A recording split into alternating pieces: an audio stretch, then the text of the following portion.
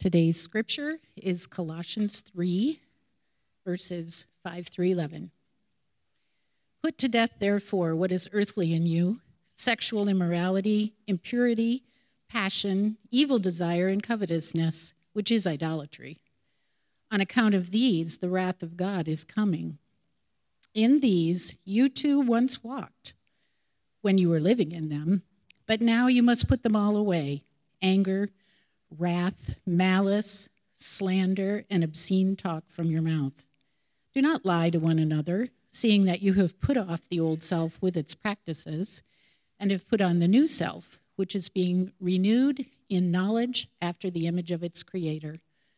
Here there is not Greek and Jew, circumcised and uncircumcised, barbarian, Scythian, slave free, but Christ is in all and in all.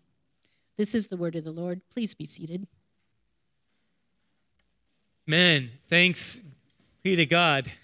Thank you, Jill. Thank you, worship team. And thank you, AV team over there. We've had some hiccups, and you all are on it. Yeah, let's actually just thank them. Thank the people that are serving.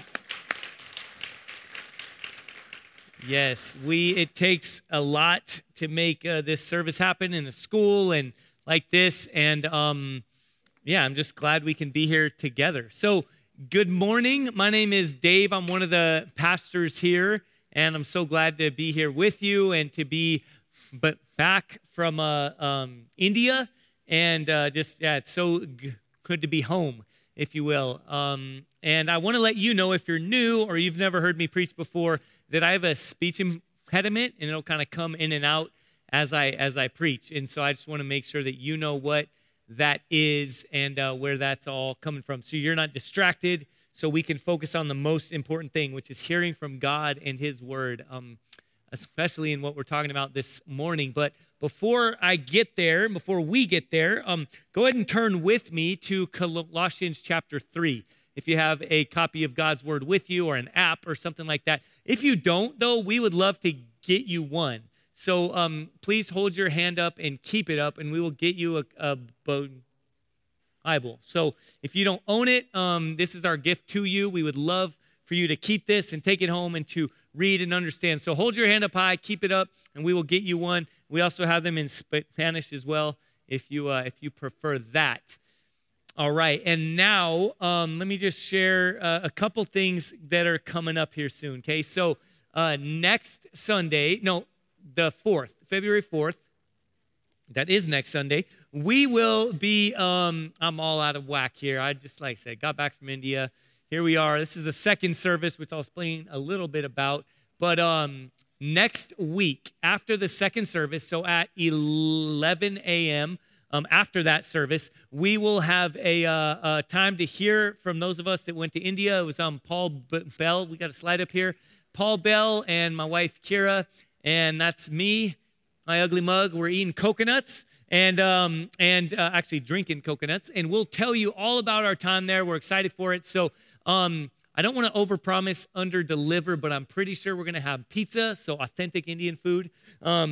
Now we'll have some pizza there, and that will be over in that other building there across the campus. So that's next week after the second service. And also, starting next week, we'll be kicking off a new series in Esther.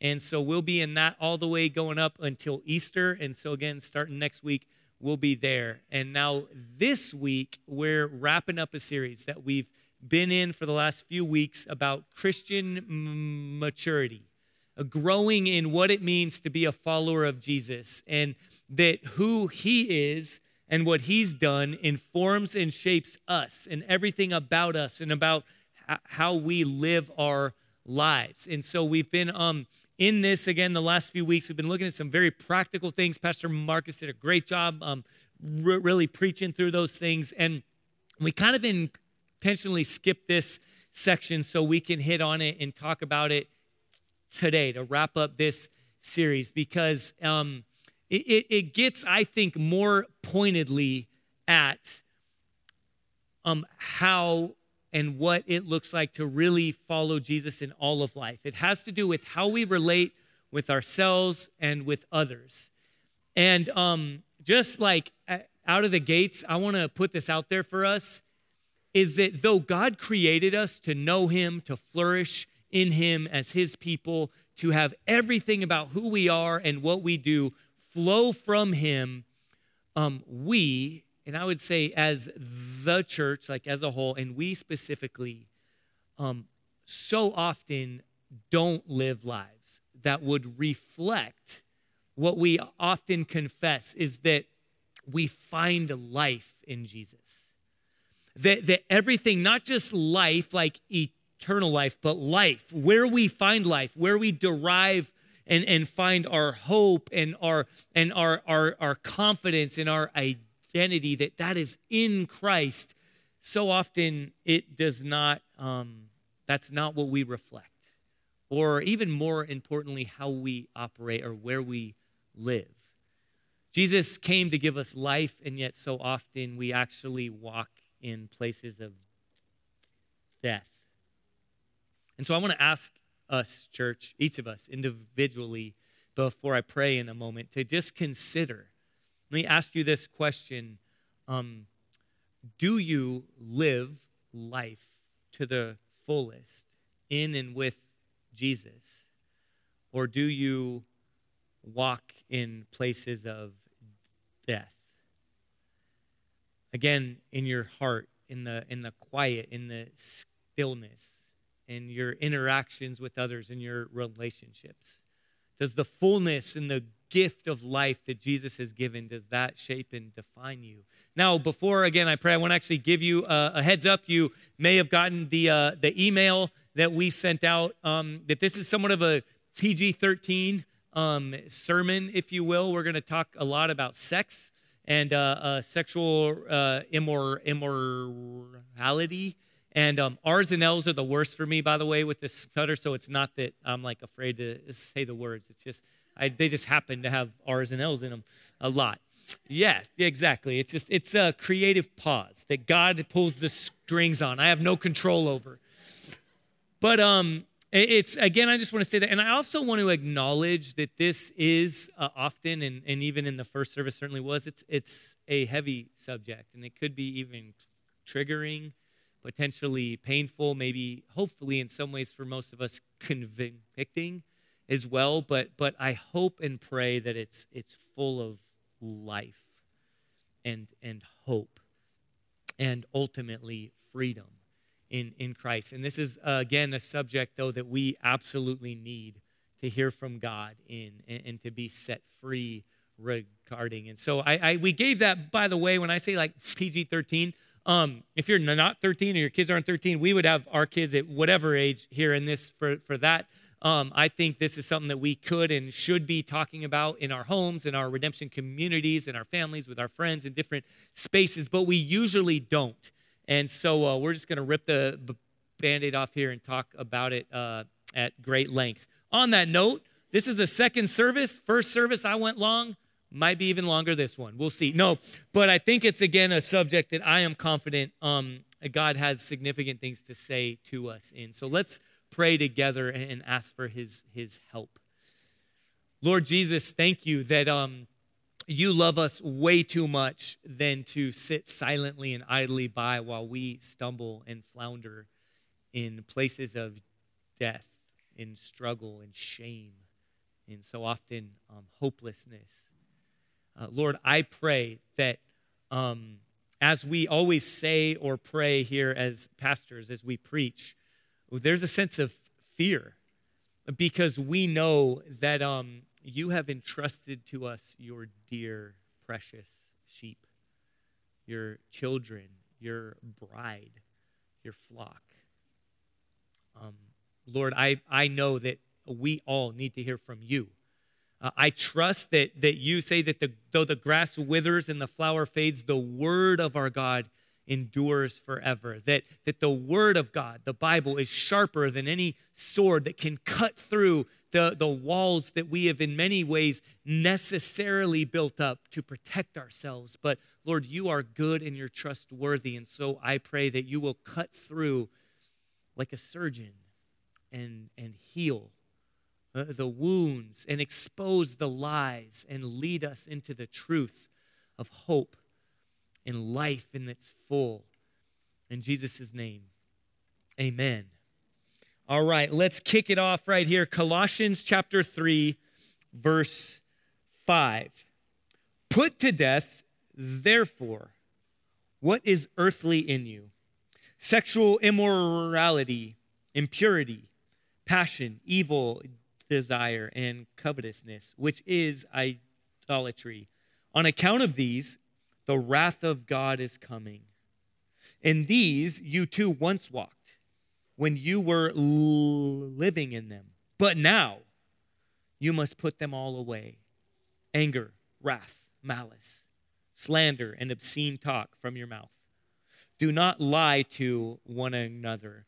So in these few verses there, depending on how you count, there are about 11.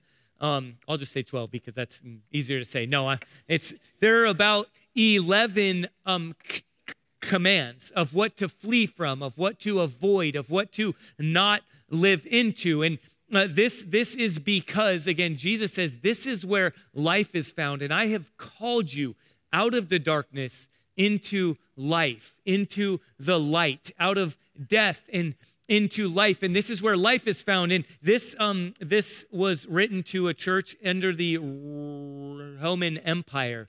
And he's saying, you have been set apart. I have called you, I have created you to flourish and to thrive as something and someone and a group of people that are altogether different. But in Rome, sexual relationships and sexual identity and the idea of sex is defined by individualism, by selfishness, by exploitation, by an exercise of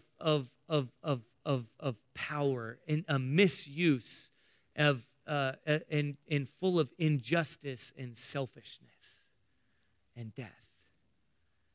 But you are different. Anytime we read the Bible and we see and probably anything, but I'm not an English teacher or anything like that, but whenever, right, what's the phrase? Whenever you find a therefore, ask, what is it therefore? And so this is flowing out of this whole explanation that you have been called into something else, something different. You have been set apart, and yet they, I think like us, especially regarding sex, tend to reflect the world around us more than the set-apart people Jesus has called us to be. And that we operate in something, again, that looks like all the things I just said: individualism, personal pleasure, exploitation, selfishness. And yet Jesus, in all of life, and specifically with sex, means for it to be full of self-giving and, again, holiness and purpose. And it's meant to be a reflection, a picture of something greater than ourselves. It's meant to be full of faithfulness. And again, they in the church at Colossae, like many of us, reflect the world, reflect Rome, far more than we reflect the life-giving Savior who's come to call us his people, his own. And so in those, there are of those things that I mentioned, about 5 of them, or 6, depending on how you count them and how you categorize them, have to do with sex. And so the church tends to fall into one of 2 problems. And when I say the church, that includes us, but isn't just us. It's the church. It's evangelical Christianity, and it includes us, okay? We can't just stand afar and be like, oh, they out there do this differently. But no, we as well tend to fall into one of 2 problems. One is we only talk about sex, but when we do, it's a very narrow, specific way that we talk about it, or we never talk about sex. So the first problem, only talk about sex, might look like this. During a significant part of my life, in my kind of coming of age years, I was in the South, and I went to a very traditional, conservative church, and I would hear things like this talked about And it would basically be, we're not going to even talk about gluttony or slander or, idolatry or any of these other things. We're just going to talk about sex, but just very specifically, don't have premarital sex. And and if you just do that or don't do that, then you're good. Just wait and it'll be great. Was kind of the message. And we would, all these other sins are like acceptable sins, as though Jesus doesn't care about anything else. And I would just say again, that is wrong. And we don't want to fall into that trap. How we speak about other people, how we relate with the truth. Do we lie? Do we subtly do all these things, right? And I think when we talk about all of life is all for Jesus, we press into those things a lot. And hopefully, right, we talk about every hobby we have, every song we listen to, everything we say and do and think, right, do all to the glory of God and for the good of our neighbor. And yet, so this morning we're gonna hunker down and more pointedly speak about sex and sexual morality and immorality. If anyone thinks of another word I could use, that'd be great. But otherwise, I'll just be stuck with it. But right, we're going to primarily talk about that because this is we are, as I said earlier, we are dying.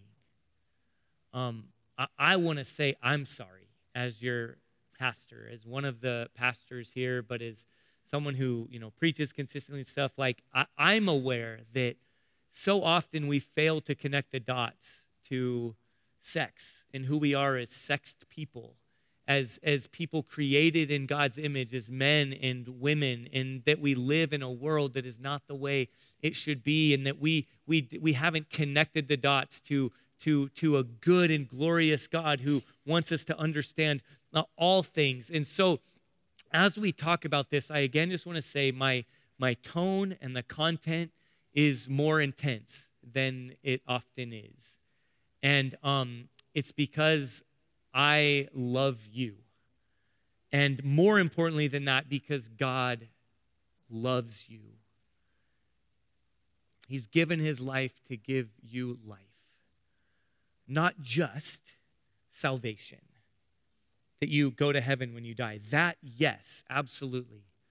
But life in the full, where you and I find our life, our hope, our identity, our sense of being, that it is meant to be fully found in Christ, and yet we are just drinking from polluted wells. And Jesus says, I give life-giving water. I want so much more for you. And so that's, again, why and how we're talking about this. And so now as we continue on, let me just say this. Sex isn't everything. But more and more, I believe it's connected to almost everything. It's, again, so much of the world we're in and just how we operate. Again, like it is not an accident that God made us as sexual beings, that sex and gender is so directly connected to everything about who we are, how we see ourselves, how we operate. And then specifically when we talk about sexual immorality, it is significant. It's not the only thing, but it's connected to everything. Look at one passage in 1 Corinthians chapter 6. It says this, "But he who is joined to the Lord becomes one spirit with him. Flee from sexual immorality.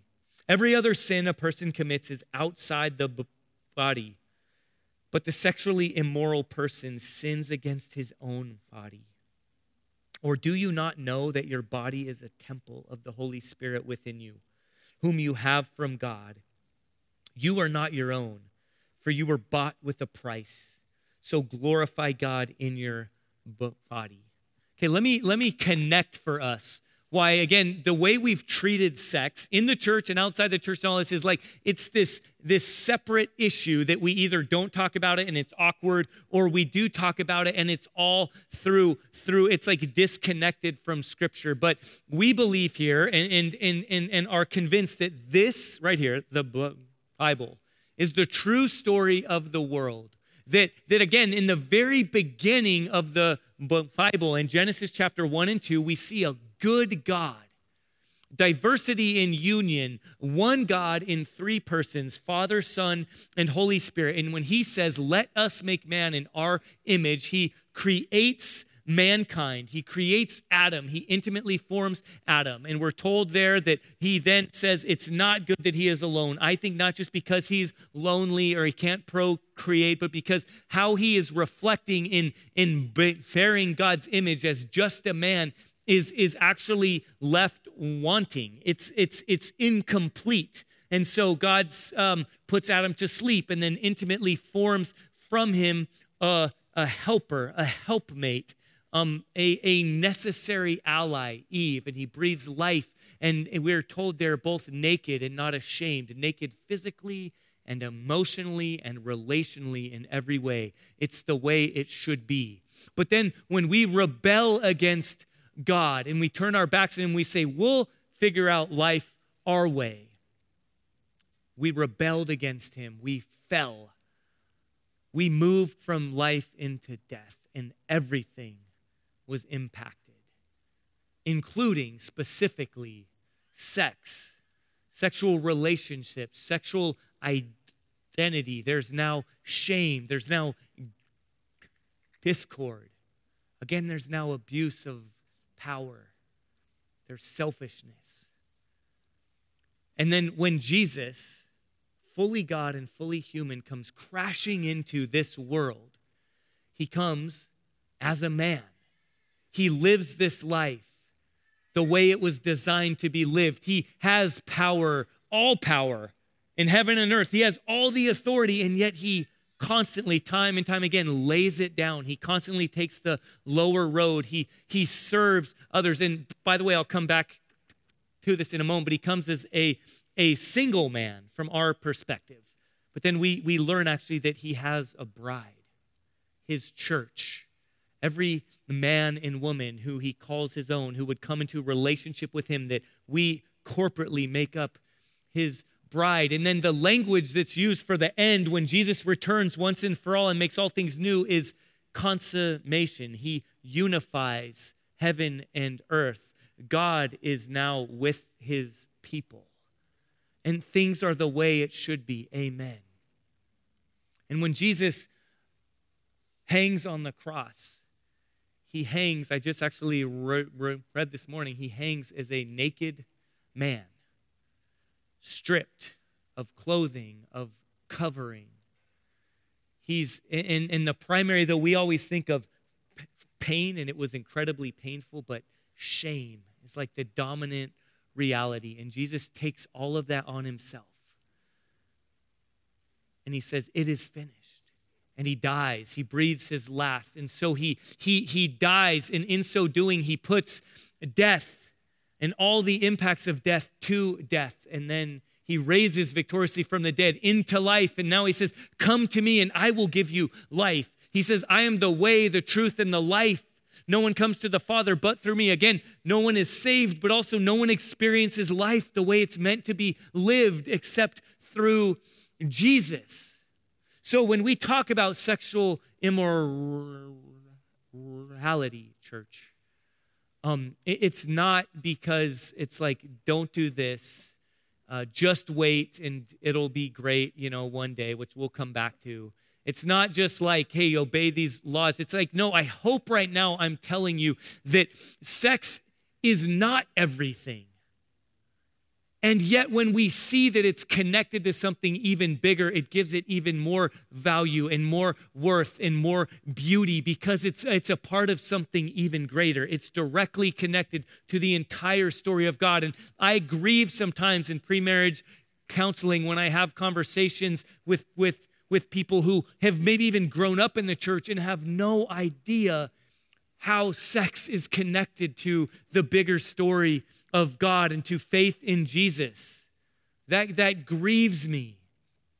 So as we continue on now and we talk about sexual immorality and living out sex in our sexual lives and sexual selves, and I hope and pray that it's an invitation into something so much greater and so much bigger.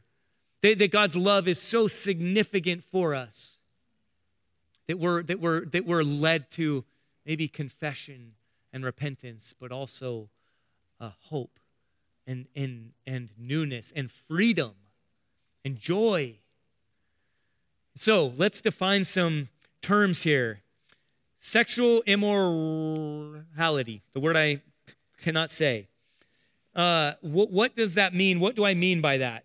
Here's a definition I kind of stumbled upon. I read some different scholars and authors, and this was specifically from one scholar that my friend Gary Nebeker got me connected with, Scott McKnight, and he kind of puts some things, and this is what I kind of derive from that. Sexual activity, both physical and emotional, outside of covenantal marriage. Now, I'm not here to answer every question, by the way, and I actually acknowledge that this, in a good way, I think probably leaves us with lots of questions. Wait, sexual activity, both physical and emotional, well, how do you just go from single to married? Is there any process along the way? You need to grow in relationship with someone, and there's a developing of intimacy, and what does that look like? And again, I don't have all the answers for this, but I also trust if we're followers of Jesus, he's given us the Spirit, he's given us community, he's given us the Word to kind of measure by and to weigh. And it's more of a relationship we're called into than absolutely do this, don't do that. That said, I will say this. I think we walk way, way closer to the edge of the cliff than we would fall in the other direction and be too prudish or too careful. A good question, this is something my wife and I really walked through, is this. If you were to whoever you're dating or even engaged to at some point, if you were to not marry that person and you were to meet their future spouse or they were to meet your future spouse, could you be in a Bible study together? Could you shake their hand and meet them and know that you honored God and honored them and honored their marriage and their relationship with how you navigated your relationship with them? I just think that's a helpful question and maybe a way even to kind of walk through this grade. Again, there's so much more here to be said, but that's an important definition. Sexual morality, sexual activity, right outside the covenantal marriage. So now, what's that word, covenant? What does that have to do with anything? Let me share a definition I stumbled upon. This was actually two guys sort of disagreeing with each other in some way, and so as pastors can sometimes do, I just took it all and kind of melded it together. And no, this is what I think a helpful definition of covenant, which again, Professor Nebeker, I was surprised to learn how few people are willing to actually give a definition of covenant, because it's this loaded idea and loaded conversation, and some would say it's the central theme of all of Scripture, or it's the backbone of all of Scripture or something. But I'll just say this, that at the very least, it's massively important. And so here is what covenant is: a relationship between two parties involving binding promises. Promises that are made that bind you together. Most specifically this morning, I just want to help us understand the covenant of Christ, the relationship you have when you're invited to put your faith in Jesus and you follow him and you surrender to him. The covenant is Jesus saying, I've given my life so that you may have life. I'm calling you now to follow me, and even whether or not you obey, and this isn't contingent upon what you do. What I have already done for you is completely my doing, says Jesus. It's undeserved favor. That's what the word grace means. And I will lavish upon you life and freedom and gifts and goodness. And in response to what I've done for you, you will now be empowered by the Holy Spirit whom I will send, who's a seal, not like a ceiling, but a seal of your faith, of this relationship, of this covenant. And now you just get to live and thrive and flourish as my follower, my friend, my child, my bride. Okay, this is covenant. And it's important, again, because we understand, I don't know how many of us, even in this room, I'm not going to ask for a show of hand, but would think of like, what does covenant have to do with sex? Everything. As I said earlier, God is a covenantal God. God makes promises to us that we can take to the bank because of who he is. And then when he invites, when he blesses and says, in the covenant of marriage, you get to experience something that is meant to be a signpost, something that's meant to reflect a picture of my covenant relationship with my people. Jesus, the bridegroom, the husband, laying down his life, his rights for his bride, and his bride then responding to his self-giving love, is that covenant and is meant to be an experience of that, a picture of that in regard to marriage. Sexual union between husband and wife is, again, is given even more dignity because it's a part of something even greater. And so before I just go on kind of we kind of rip the scab off even more and just talk about this polluted water we're drinking in, let me also say something. Young, old, divorced, widowed, single, this directly speaks to you and to me. Let me share a quote. I've actually shared it a number of years ago from an author, Chelsea Erickson. And this is what she says, specifically to single people. What if our churches sought to heed Jesus' words and began to debunk the myth of marriage as the ultimate expression of adulthood? What if we cheered on the singles in our communities, encouraging them to treat singleness as the gift that it is portrayed as in scriptures, instead of assuming that their lives must be unfulfilled or on hold? Our value as Christians is not tied to our relationship status or reproductive ability. It's tied to Christ.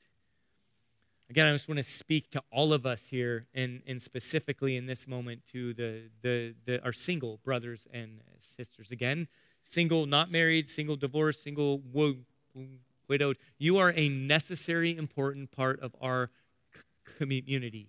We need to be talking about these things and talking about what it means to be faithful followers of Jesus with regard to sex and sexuality.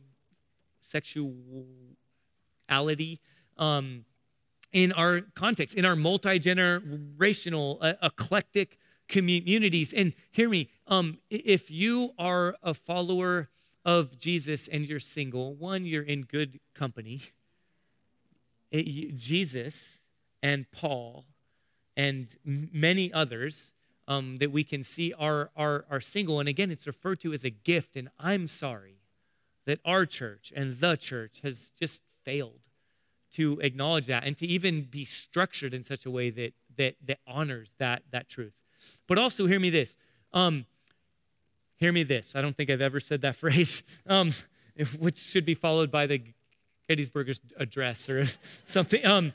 Hear this.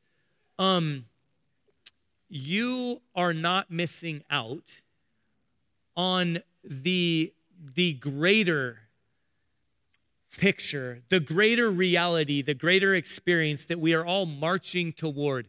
Sex and sexuality and sexual relationship and sexual intimacy is portrayed as, again, all throughout Scripture, something like a trailer or a commercial or an appetizer.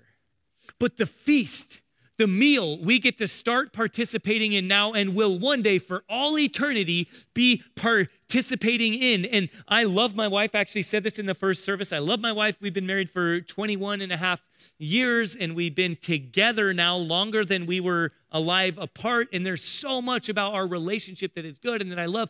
Here's the deal. For all eternity, like a little blip, we'll have lived the way we are. For all eternity, we won't be married to each other and we won't ever have sex again once we die. And somehow that's good. I don't fully understand that. That is a mystery, and it's meant to be in some way. But the promise of Jesus is, again, that is a foretaste. It's a picture of what is even greater, that somehow as that our intimacy, hear me, as brother and sister in Christ, as fellow bride of Christ, our communal reality of who we are as Jesus' bride will be lived out in even greater joy and ecstasy than anything we can know or experience now. And so sex and marriage are incredibly important, but only because they are not ends in themselves, but they point to something greater. Amen? That is good news, and it's so too often or almost never really acknowledged or talked about in here. And so now, church, as we rip this scab off of where we are, as I said earlier, just statistically from conversation, just knowing we are in so many ways absolutely floundering. And this is not meant to, again, shame anyone or any of us. We all have stories. We all have families of origin. There has been harm. There's been so much. And yet also so many lies. And I want to unpack some of those lies. Hopefully I can't do all of them. But again, just know that God's definition of life in general, right, as I just kind of unpacked there for us, but specifically sex and the way that's to be experienced is so much more than what the world says. Like I said at the very beginning, right? Like we operate in Rome. It never fails to fail. I'm telling you, there is not a porn star out there. There's not a person who has indulged. Solomon says it in the Bible, who wrote a good chunk of the Bible. Like he had thousands of wives. Every kind of experience that pornography and everything else could try to tell you and me. And he, another lie we believe is, you have to know your compatible. I'll get to that in a moment again, but it's like Solomon had every kind of partner, and it was all for naught. It was all meaningless, exactly. He was never fulfilled. He died actually likely like a pagan. He didn't even worship God. God gave him everything, and he was so unfulfilled. And I'm telling you, from my own family to my own life, any pursuit of fulfillment in life outside of Jesus' design will always, or let me say it this way, will never fail to fail. Every single time. And so Jesus is not a killjoy. He's not an ogre. He's not wanting to keep you and me from all the fun that's out there. He's saying, I know where fun is found. I know where life is found. I know how pleasure is meant to be experienced. Jesus, God created the orgasm. Whoa, we can say that in church. Again, parents, you can talk with your kids. You should talk with your kids. Again, this is something that it's like it's been hijacked. And it's so important for us to be able to talk about these things in our communities and to go to God's word and to find what he says about all things. I'd say in this moment, especially sex. I've shared this story some before, but many of you are new or haven't heard this before. When I was in high school, again, in the South, we were on a trip with the football team. And as 16-year-olds will do, we were just talking about all sorts of things. And we started to talk about masturbation. And in that conversation, it came up, is, it a sin? Should we do it? Like, should we masturbate? Should we not? Like, is it a sin? What do we do with this? And again, a bunch of 16-year-olds, like, we thankfully in that moment knew that we weren't the experts on all things. And so one of my friends, his dad was a pastor. And I was like, dude, let's ask your dad. He'll know, like, it'll be great. And yeah, some of us are snickering because we know. They looked at me like I was crazy. Like, what? No way are we talking to one of our dads about masturbation. And yet, as I look back especially, but even in the moment, something about that just occurred to me that was wrong. I'm not from a Christian home and a Christian family, and my dad at the very end of his life surrendered surrendered his life to Christ, but for like 70 plus years of his life, he was not a Christian. And yet, even in that moment, I knew, well, I could talk to my dad, but it probably won't be that helpful for this conversation, but I could fully talk to him. And I'm so thankful for that. But again, just the reality is so many of us, even now in our homes, like, that's not the way we operate. I just want to say, parents, it's on us to absorb the awkwardness. And the earlier we do it, the better it goes. The first, again, we kind of rip off the scab and walk through that conversation with our kids when they're 7, 8, 9.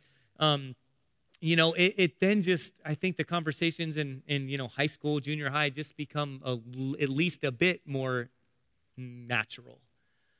Because it's something we've started and we've begun. And so let me just, again, some more of the lies that are out there is, and I'm so grieved that the way we've operated as a church is that it's disconnected from something bigger and greater, that single people, engaged people, covenant is everything. That a covenant before God where you say, I promise this and this, and the other person says, I promise this and this, and we promise this before God and before our families and before others, and this is the foundation of no matter where we find ourselves, rich or poor, healthy or not, laughing or crying or all these different things, like I will remain true to you.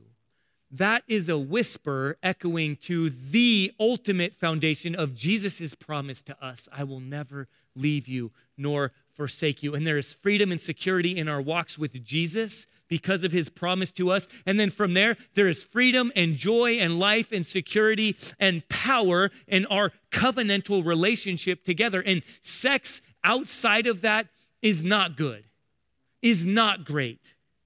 Let me say again at the beginning, I mentioned that this whole idea of just wait and then it'll be great. This whole idea, yes and no. Okay, no, because again, in like the purity culture that I grew up in kind of was like that. And people, it was a very narrow view and it was like, oh, just don't have sex. And then once you do, it'll be great. And there was actually an article written in a Christian magazine a number of years ago where the author said, why I wish I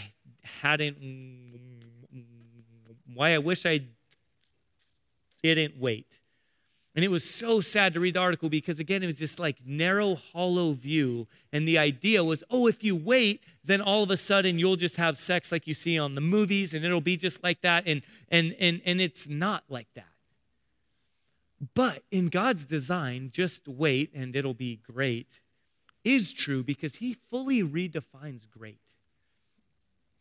Built on his covenant, in the context of covenantal marriage, there's space and room for awkwardness, for learning how to do something together, for healing from past wounds, for understanding and vulnerability, for conversation, for conflict and conflict resolution. And then just very practically as it goes on, again, the world's definition doesn't know what to do with so much of reality, but in God's definition, age, childbirth, disability, physical disability, mental disability, the effect of medication on our bodies, impotence, menopause.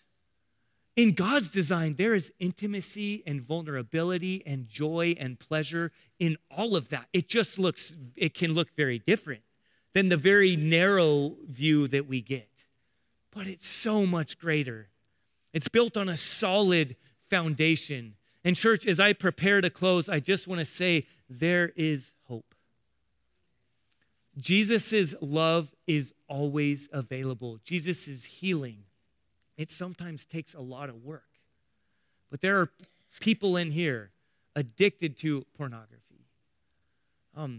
suffering from past choices or past abuse, fear of the future. And just again, here, you're not alone. In the body of Christ, in the family of Christ, there are groups. There's a Conquer series dealing with pornography addiction. There's again, community and conversation. There's counseling and therapy we can get you connected to. But the main idea, the main message I want you to hear is that Jesus' mercies are new every morning. That he has such a deep well, the exact opposite of the poison wells that we're so often drinking from, that when we drink from it, we want more, but we never need more. It's the water that quenches every thirst. And again, old, young, single, divorced, widowed, wherever we find ourselves, there is hope. And there's an invitation into healing and into life. So finally, what does this look like in verse 5? Right? I said, we need to wonder, what is the therefore? Put to death, therefore, what is earthly in you? Sexual immorality. What do we do? Put to death. There are two ways, first of all, that we put to death. Okay, the first of all is we acknowledge that we're in a war for life and death. We don't play nice in that kind of war, right? If you're fighting for your life, you take whatever extreme measures need to be taken. All right, Jesus says if your right eye causes you to sin, pluck it out and throw it away. If your right hand causes you to sin, cut it off and throw it into the fire, for it's better that you lose one of your members than for your whole body to be burned. It's extreme measures, like don't play nicely. If you need to smash your computer, you need to get rid of, if you need to have your phone be accountable, you need these things, like fight to win. Not out of shame, not out of legalism, but again, out of the victory Jesus has already given. Like if your house is infested with scorpions, I thought of our friends who grew up in Oracle, and you don't play nice, right? You don't just spray a little vinegar or some other hippy-dippy kind of approach, kind of, oh, this is going to kill. No, you use like brake fluid or whatever like nuclear things you need to do to eradicate the scorpions from your home. Like we're in an even greater fight. Like fight. Don't play nice. But even more importantly, church, let us hear this. That therefore is there because this is something that has already happened. This is a call, a pleading, an invitation to live into who you already are. If you could throw up there verse 3 and 4, just before the therefore. For you have died, and your life is hidden with Christ in God. When Christ, who is your life, appears, then you also will appear with him in glory. Put to death, therefore. This even in the Greek language, this is a tense of what has already happened. Okay, hear me, church. Okay, look at me. You've already been set free. And yet you and I live as though we're still slaves. It's as though we're carrying like shackles, right? And a heavy weight, and we're shuffling along in our lives, and we're drinking from polluted wells, and we act as though we're just enslaved. And yet the message, the good news of Jesus is that he has unlocked our shackles once and for all. The key has been thrown away. They cannot be re-shackled. And so fight. In light of the victory you've already been given, Jesus has already set you free, and now live into that. And I know it's not just easy, like, okay, good, I'll choose to do that. But hear me, it means, again, fighting this fight alongside others in community, daily living into our identity of who we already are. As we prepare to respond, this is directly connected to covenant. If you have not been baptized, I implore you to be baptized if you're a follower of Jesus. Not to check off the box or anything, but because it is a gift from God. It is the seal the covenant seal. We're meant to be reminded of our baptistic identity. If you can picture with me when someone is baptized, I love the way we do it here. Goes into the water, dead to sin, buried with Christ, raised again to new life through faith in him. That is our identity. That's who we are. Freed from death, bought with a price into victorious life. And then each week we take what is referred to as a covenant renewal. Week in and week out, we come up and we take communion. And we remember that by Jesus' death, his given his body and his blood for us, we have life. And all throughout the week, we're told, we're tempted to forget that, but we're invited to come and find life and to live victoriously out of the life we have in Christ. Let's pray together. Again, Jesus, thank you for the life we have in you.